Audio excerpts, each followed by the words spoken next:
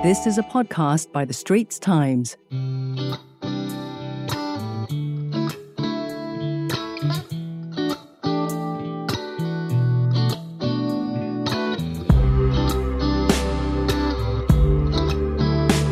You're listening to Music Lab, a new podcast series by The Straits Times. Each month, we invite music acts to our podcast studio. Here's your host, Adino Abdul Hadi, ST's music correspondent, with his guest for this episode.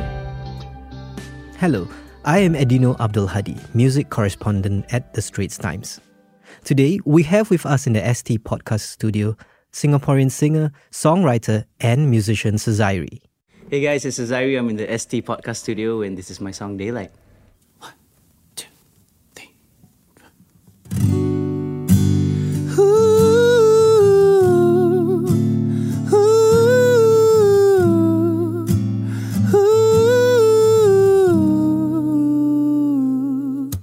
Daylight. Sezairi first made his name in the late 2000s as the winner of the third and last season of reality television show Singapore Idol. With his velvety voice and smooth R&B tunes, the singer has since seen his popularity expand into the region in recent years. In 2022, he made history as the first local musician to have a song clock more than 100 million streams on Spotify with his emotive ballad It's You. He recently released his fourth album, Self-Soothing, featuring songs driven by the pursuit of inner peace and emotional stability. Hi Sezairi, and welcome to our show. Hi, thank you for having me. Congratulations on the release of Self-Soothing. Thank you. That's your fourth album. It's a very zen, very calming title. Tell us how you came up with it. Actually, I didn't know what I was going to name it while I was making it. So I had a rough idea of the kind of songs that I wanted to be on there. But only halfway through did I realize that all the melodies that we were pulling out so we wrote and recorded in Bali at the start of the year. Nice. So I spent weeks there in Bali with my producer Petra Siombing. And when we initially wrote the songs, we kind of knew how we wanted them to feel. But halfway through, we realized that at the start of every session, I would pull out a reference of a song that I really liked from my youth. And a lot of the songs were kind of born out of that, of like, hey, I realized that I used to listen to these songs when I was younger. When everything else seemed intense, it felt like you could just withdraw into music. And side note is that my dad used to work 3 jobs. So one of them was he was a hi-fi salesman. And we would have a lot of gear in our house. Wow. And my house was stacked with like CD collections, vinyl collections, and all that kind of stuff. So I had like quote-unquote Spotify library from the 90s to early 2000s onwards. And my dad's quite a tastemaker, actually. He has some pretty good music in there.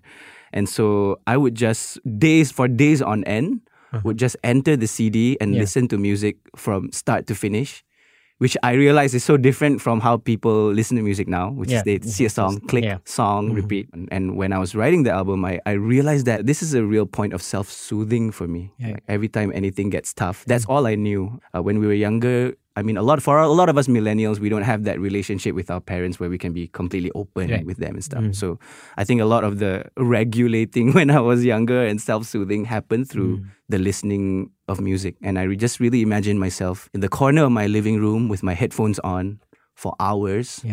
And at the end of it, I always felt like, okay, the day's good now, And that's really why I named the album Self-Soothing, is that I can take that experience from myself and the recipe that I think people could chill out to and just hand it over to my audience. Yeah. You've been quite prolific in the last few years with Have I? new songs. And it's like the last EP was just last year, right? Mm-hmm. How have you seen yourself change as a singer-songwriter over the years? I look at my older stuff and realize that I really knew nothing, I feel. At this stage of listening to my new music and being incredibly proud of where it's come from, I think a lot of what I used to be was a lot of anxiety. A lot of anxiety of like, what do I do? Where do I go? Where am I supposed to be? What am I supposed to sound like? Who am I really? And through that process, just life happens. Falling in love happens. Death happens. People come, people go. And just maturing in my life has really taught me to, I guess, not worry so much about what your music should sound like, but also just about what I really have to say that I feel is true in my heart. There are moments now where I sing these newer songs on stage and it feels electric almost. Yeah. Because when you're saying it, it resonates with something so deep inside you that you're like, oh, I feel it's a simple line, but I feel this so strongly and I see it translate in the audience and how people reach out to me and tell me like, this line is so stupid simple, but I really felt it. And I feel like the point of me being a musician is not really so that I can do music, but it's really so that I can have these moments, you know. These moments are so invaluable to me that I can connect with you on this level that's deeper than maybe even your best friend or family. Yeah. Okay. And so I really yearn for this kind of like connection with people, letting them hear my music and just looking at the look in their eye when things change in their brain, you know. Let's go back to your youth again.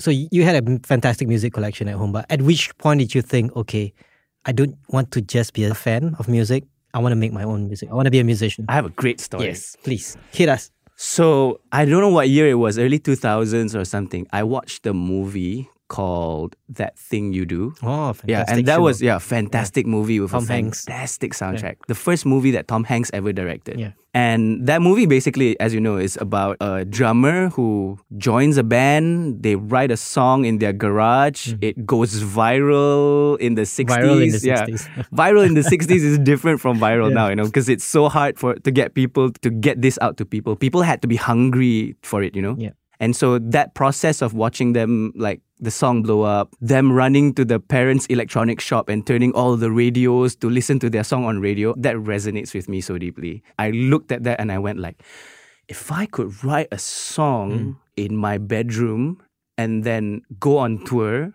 and do this, I think that would be the best job. Like, name me a better job. So were you already singing like karaoke or were you playing guitar? I was a shy kid. I never really sang a lot. Throughout secondary school, throughout primary school, I never really went on stage or anything. No Teacher's Day performance on stage? Nah, I was really shy. Okay. Until one moment where I met a busker who was a friend's friend who turned out to be Ridwan Zalani from Wicked Aura. And I was like, award winner. Yeah, right. You know? And I was like, what do you do for a living? And he was like, oh, I go to college to study music. And I'm like, you can do that?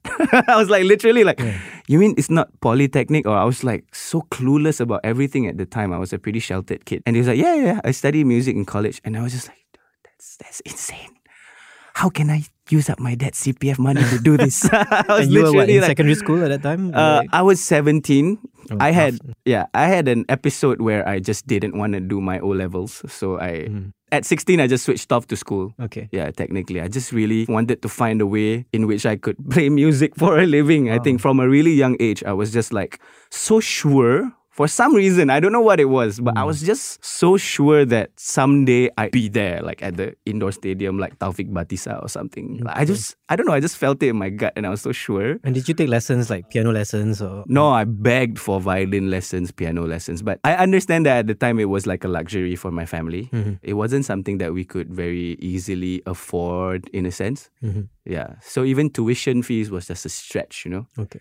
Yeah, and so the focus wasn't really on expanding hobbies or anything. Yeah. We came from a pretty tight family. We were very thrifty. My mom had a chronic illness. Right. And so it was just like, when I told my dad, I secretly went to audition for LaSalle after I met Ridwan. Ah, okay. Yeah. This is after O-levels.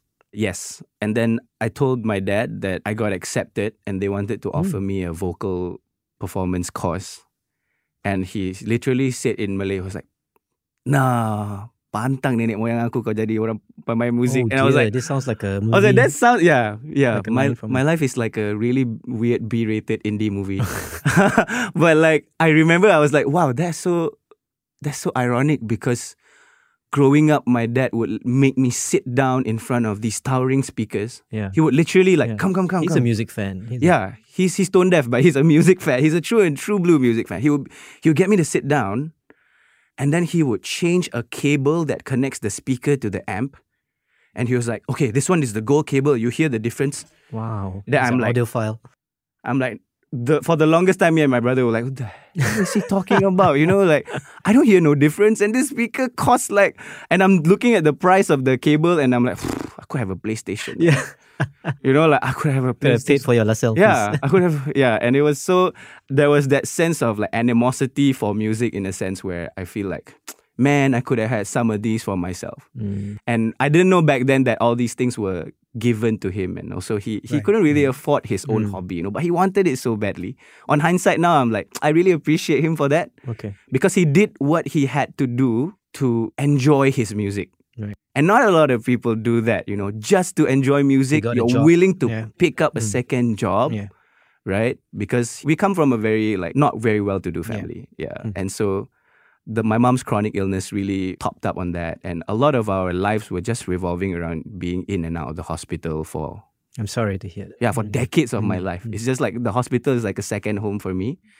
And so like him investing in his music to me is kind of what I feel like I got out of it in a sense where I'm willing to do like more than, I realized halfway through my career that, hey, I'm willing to do more than most to be good at this. So did you go to LaSalle in the end? Yeah, I did, but I got kicked out also. Yeah, I'm telling you, this is a B-grade indie film. What happened? But in I LaSalle? got kicked out because I had been scouted by an agent and then I was doing nightly gigs. And as an 18-year-old, when you're earning a couple $100 a night kind of singing other people's songs, you're like, YOLO. you're like, YOLO. what? YOLO, Starbucks every day, man, Where were you singing at that time? Irish pubs, the Irish So pub just circuit. Pubs around Singapore. Yeah. Okay. So I was While you were studying at the same time. while I was a music student, I was a top 40 singer. And I guess that trajectory also was how I ended up here because I realized that I really don't want to sing other people's songs. After like a couple of years of singing other people's songs, I was just like, okay, this is I'm Yours by Jason Mraz for the 688th time this month, And it was just like, it started to become taxing. I admire people who can do that. I really, really, I admire people who can do that. I don't know what, it just started to make me very edgy, kind of like antsy. And like, oh man, I yearn to sing something that was your own. That it's very different once you've had a taste of it also. If you don't write your own songs, you've never had a taste of that oneness of what you truly and deeply feel inside, just expressing that in your words. It's kind of like free therapy in a sense. You don't realize how much it affects you to unload your burdens. Yeah. And I think throughout my music career, that's just what I held on to, Let's just be honest. Let's just be thoughtful. Let's think it a bit. Like whenever you think you've thought it through, let's just think it through a bit more. Don't always just think about yourself. Like, how are people going to receive this? And yeah, I'm a chronic overthinker. So I think that's helped me a little bit also try to find the balance between thinking about it a lot, but not thinking about it too much that it stresses you also. Okay. But yeah, that's kind of the journey of how I started to write my own songs and kind of the impetus that led me towards joining Idol. Okay. Yeah. It surrounds me. She's like Hey there. If you like what you're listening to so far, find ST's Music Lab podcast on Apple, Spotify, Google Podcasts, or via the Google Voice Assistant and Amazon Alexa-enabled devices. Get notified when we drop the latest episodes. Well, why were you kicked out of LaSalle then? Just because you were So performing? I had an agent and I was performing. So it was and- against the school rules. No, I would be playing until like 4 or 5 in the morning. I And then my see. attendance was like 25% I see. or something. Okay. Yeah. Alright. And so I had repeated a semester. And then, I don't know, it felt like the money was just so... Coming from someone who doesn't have a lot of money, Yeah. like having your own money is just the most liberating feeling you'll ever experience as a teenager, right? So what happened after that? Was it NS in MDC first? So when or- I got that letter, and this is another, I feel like this is another indie film moment where the moment I got that letter, I went upstairs and I remember so clearly I was going to give it to my mom. She was in the kitchen and on the right was Taufik Batisa on the screen. Oh, so that was Going the like, first... I dream, audition now. Third season of, then I was just like, this is too hilarious. I was just like, I really legitimately, literally Right. took that as a sign.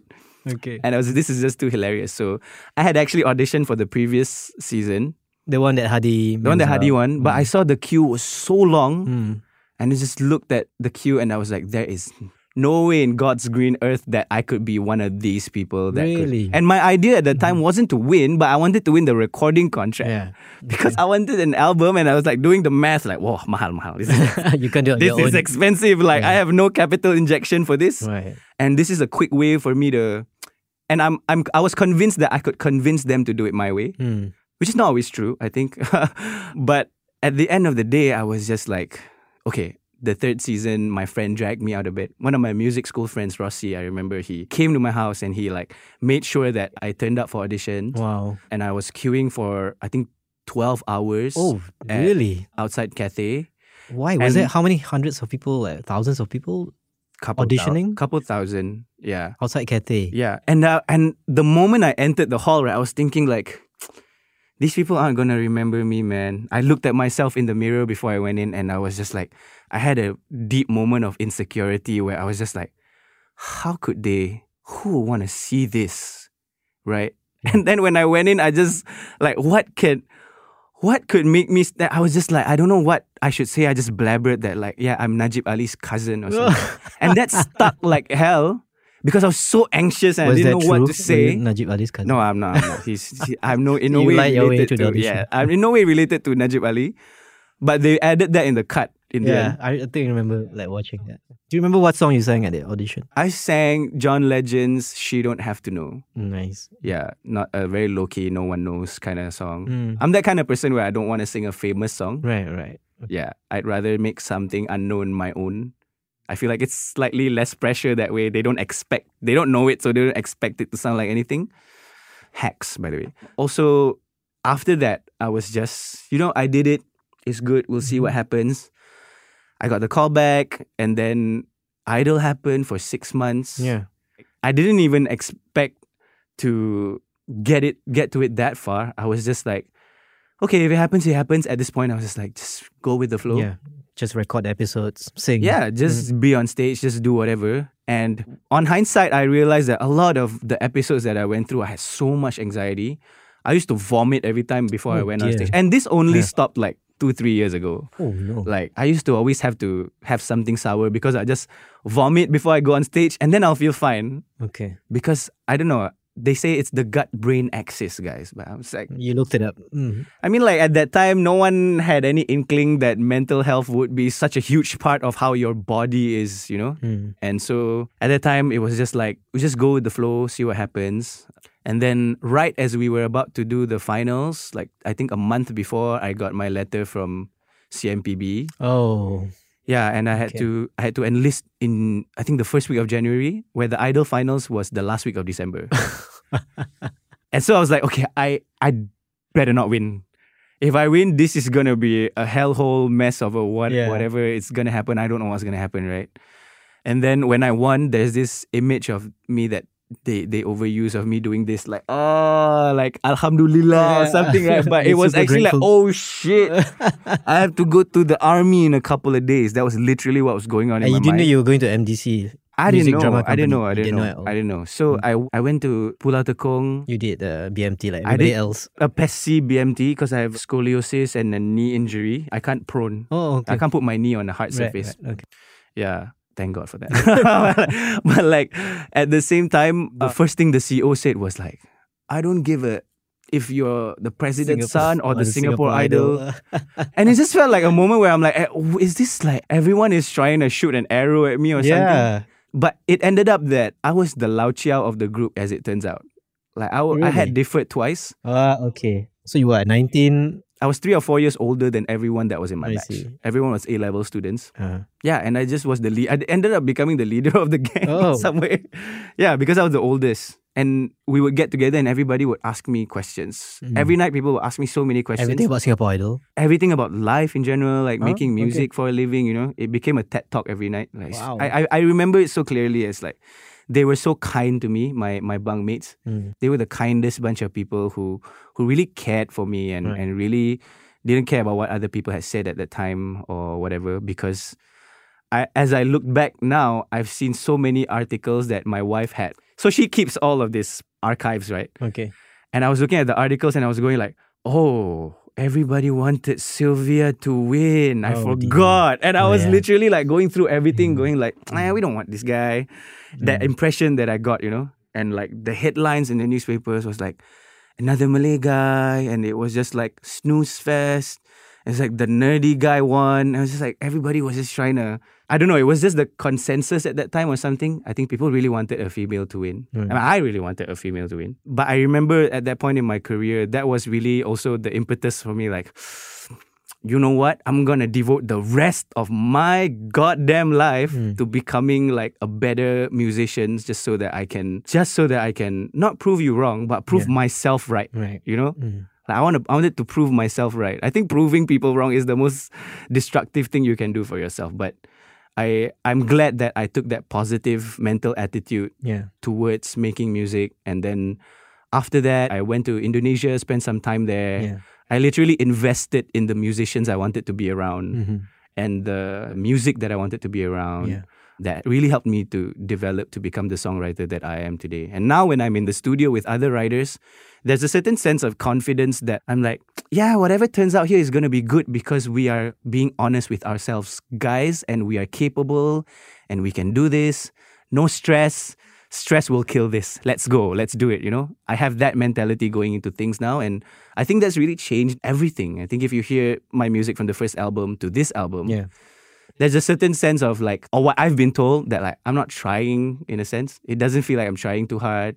It feels more relaxed. It feels more Soothing. yeah, in that sense, And I'm glad to be at that stage in not just my career, but my life where I can lead towards things with kindness and calmness especially, and just take a step back and not be edgy or rush into anything or not have too strong an opinion on the get-go about anything, think things through. I'm just glad to be in this headspace right now. Yeah. In 2011, I went to my first overseas music festival, and that was Java Jazz in Jakarta. Which you recently played. Which I recently got to headline in. It was so crazy, right? So I went to Java Jazz to watch Corinne Bailey Rae. And when I went there, I was so mind blown by the fact that there were more people watching local artists. We're talking like 5,000 to 10,000 people, right? Watching local artists than like famous international artists. Yeah, Java Jazz. I just stood there and I was like, firstly, I wish this was my life. But secondly, how can we take this and learn all these lessons that is so valuable that can be learned from this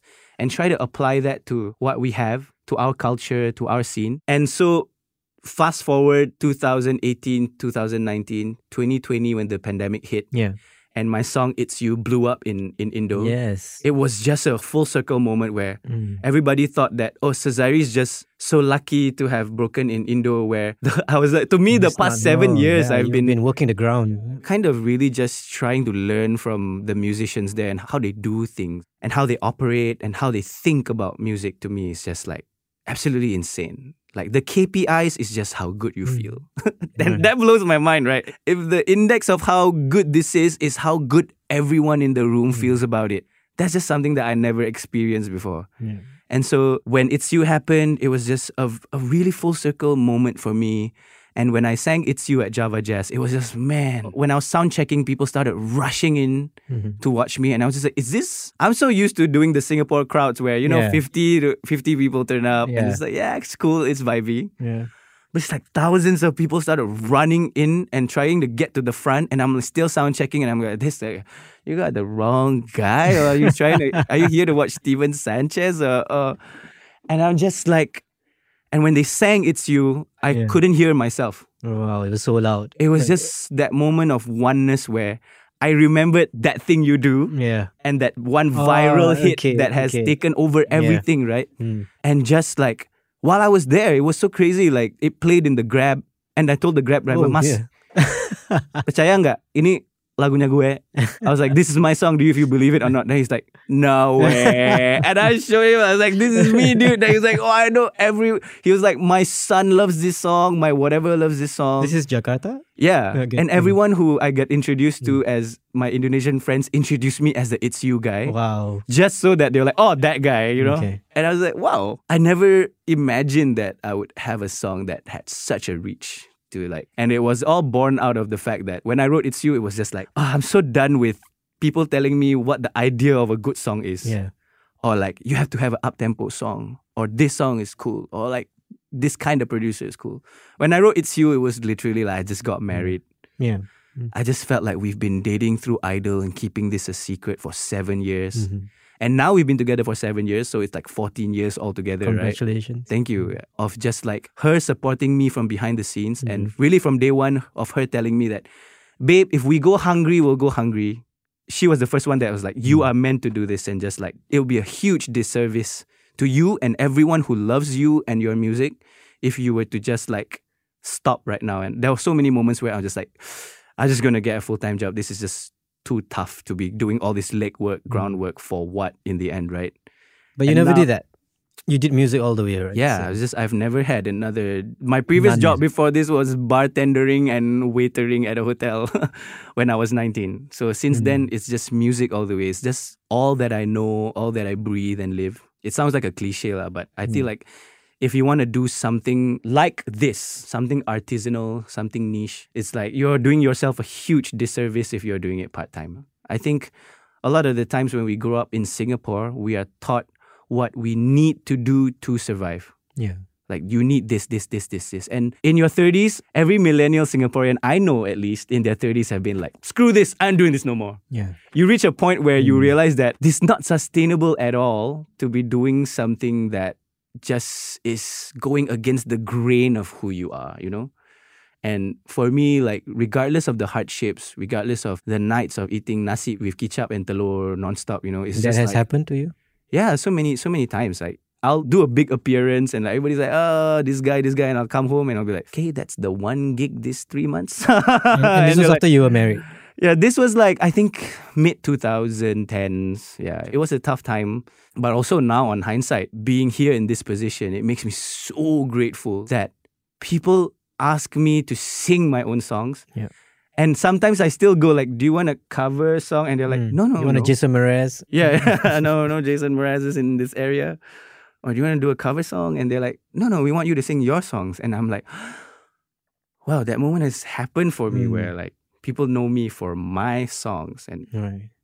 So in 2021, besides It's You, you had another big song, the NDP theme, The Road Ahead. I think you were one of the singers behind that song. And obviously it was huge because you've got the whole of Singapore singing that song, you know, from kids to uncles and aunties and all that. Yeah. What was that like for you? firstly, props to Lin Ying and Adventure Time. Lin Ying, yeah. I think And Evan. that year it was like a bunch of people had submissions. And I had the privilege of listening to all the submissions. So you helped to choose? No, I just had the chance to listen. And then, so I wrote a song called Breathing City that was a part of the start of the parade.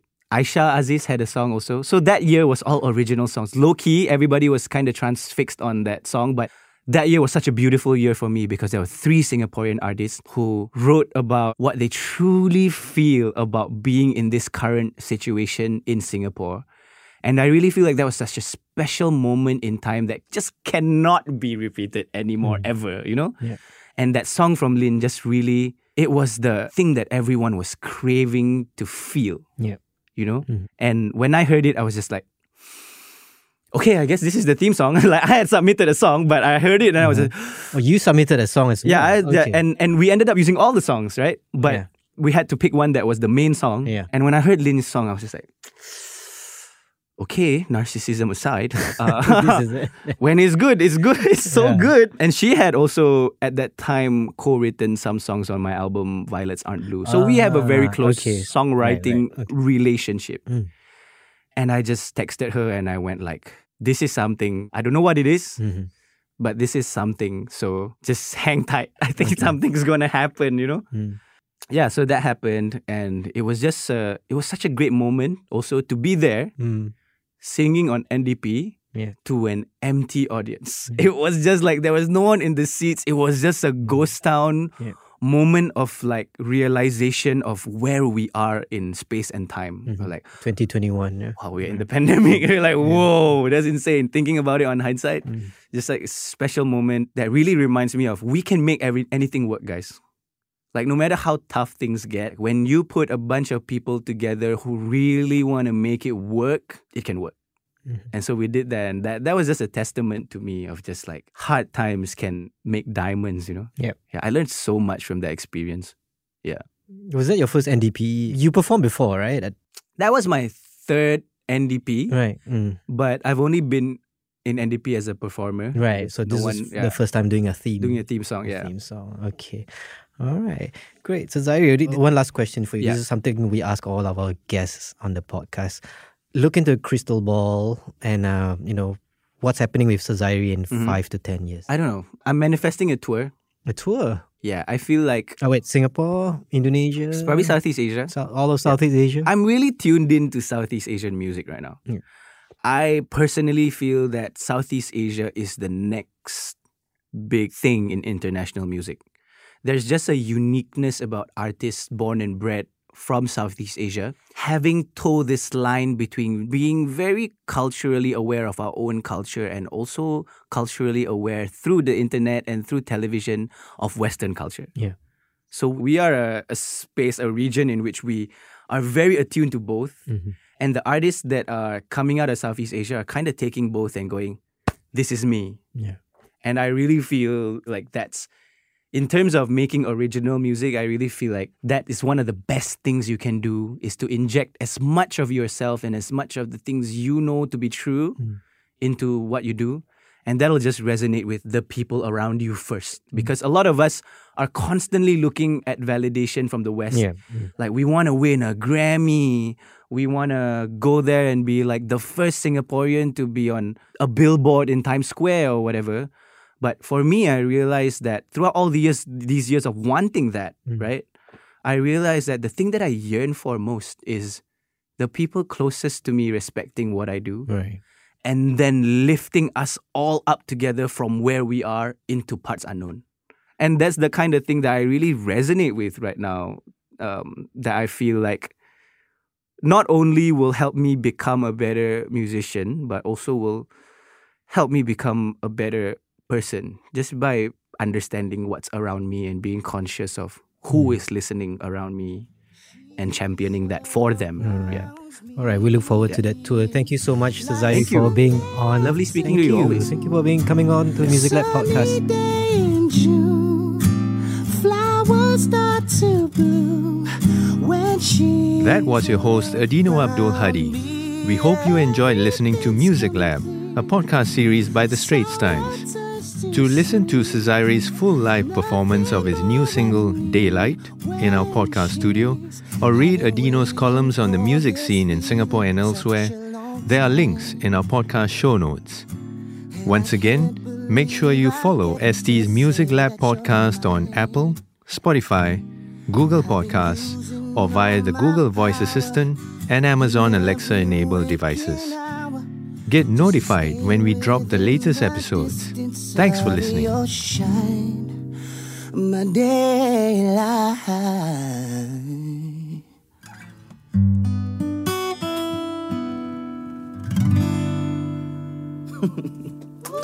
Thank you. All right.